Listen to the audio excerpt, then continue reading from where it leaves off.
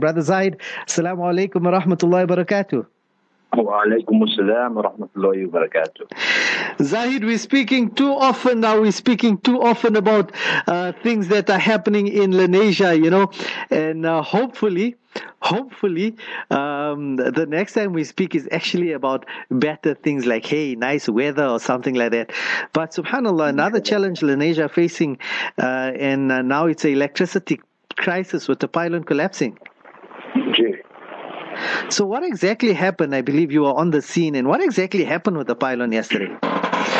Well, for beginners, we need to let it be known that obviously the structural compound of these pylons are being stolen or vandalized by the criminal element surrounding Lenasia and all the other areas as well.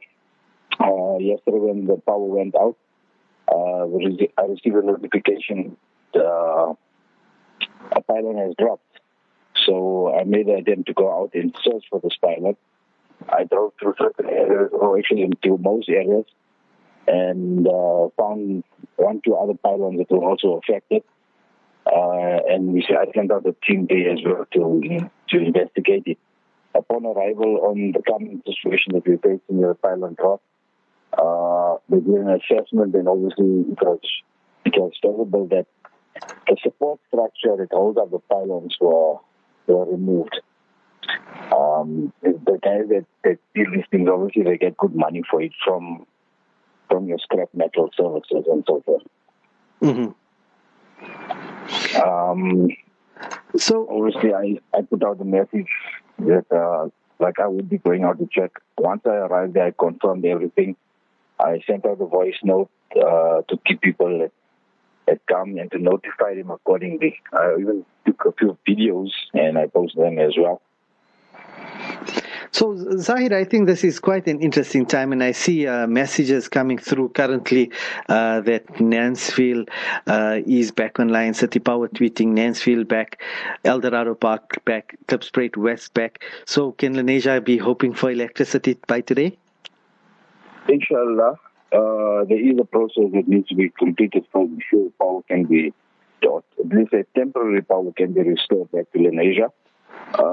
It needs to be known that obviously Nansfield, Eldorado Park, and Kliptown are areas which fall before Lenasia. Mm-hmm. And the power supply comes from the north. Obviously, from wherever the pylon dropped, these areas fall before Lenasia, and it's easier for them to allocate power back to those areas in the interim. In order for them to restore power to Lenasia, a front loader needs to come out today, which is probably there. I was going to go there, but obviously I need to first update the community as we are chatting now. Mm-hmm. Once the grader comes out, or the front loader, they're going to have to level the lane in order for the grader, the crane to come through. Once the crane is there, they're going to have to uplift that existing pylon and secure it, making sure that it doesn't fall in the interim. Once they support that, then they can begin the process of restoring power to Lenasia from the Nirvana substation. Well, inshallah, let's hope that we see electricity by the end of today. But Zahid, I need to ask you this question. I asked the listeners a bit earlier. Why do things like this keep on happening to Lenasia? Remember a few years back, I know you are old Lenasia resident. A few years back, we had that strong wind, then we had that heavy hail during Ramadan. Why Lenasia, Zahid? Look, I can't say that it's specifically targeted to Lenasia. When it comes to the criminal element, wherever they see opportunity, they're going to jump at it. You understand? Gee. The pylon obviously is situated right next to the central bridge. And there's no lighting there. There's no visibility from the public to see anything that's happening. And obviously at night, it's total darkness there. You can't see absolutely nothing. Because the pylon is at least minimum from the main road or from N12 going into towards the waterbed, about 100 meters. So obviously there's no visibility for anyone to see. And yes, we did have a very similar issue a few years back, about 6 years back, during Ramadan, and we were without power for at least 9 days, at least 6 to 9 days. Well, inshallah, let's hope things get a bit better for Lenasia, quite a trying time.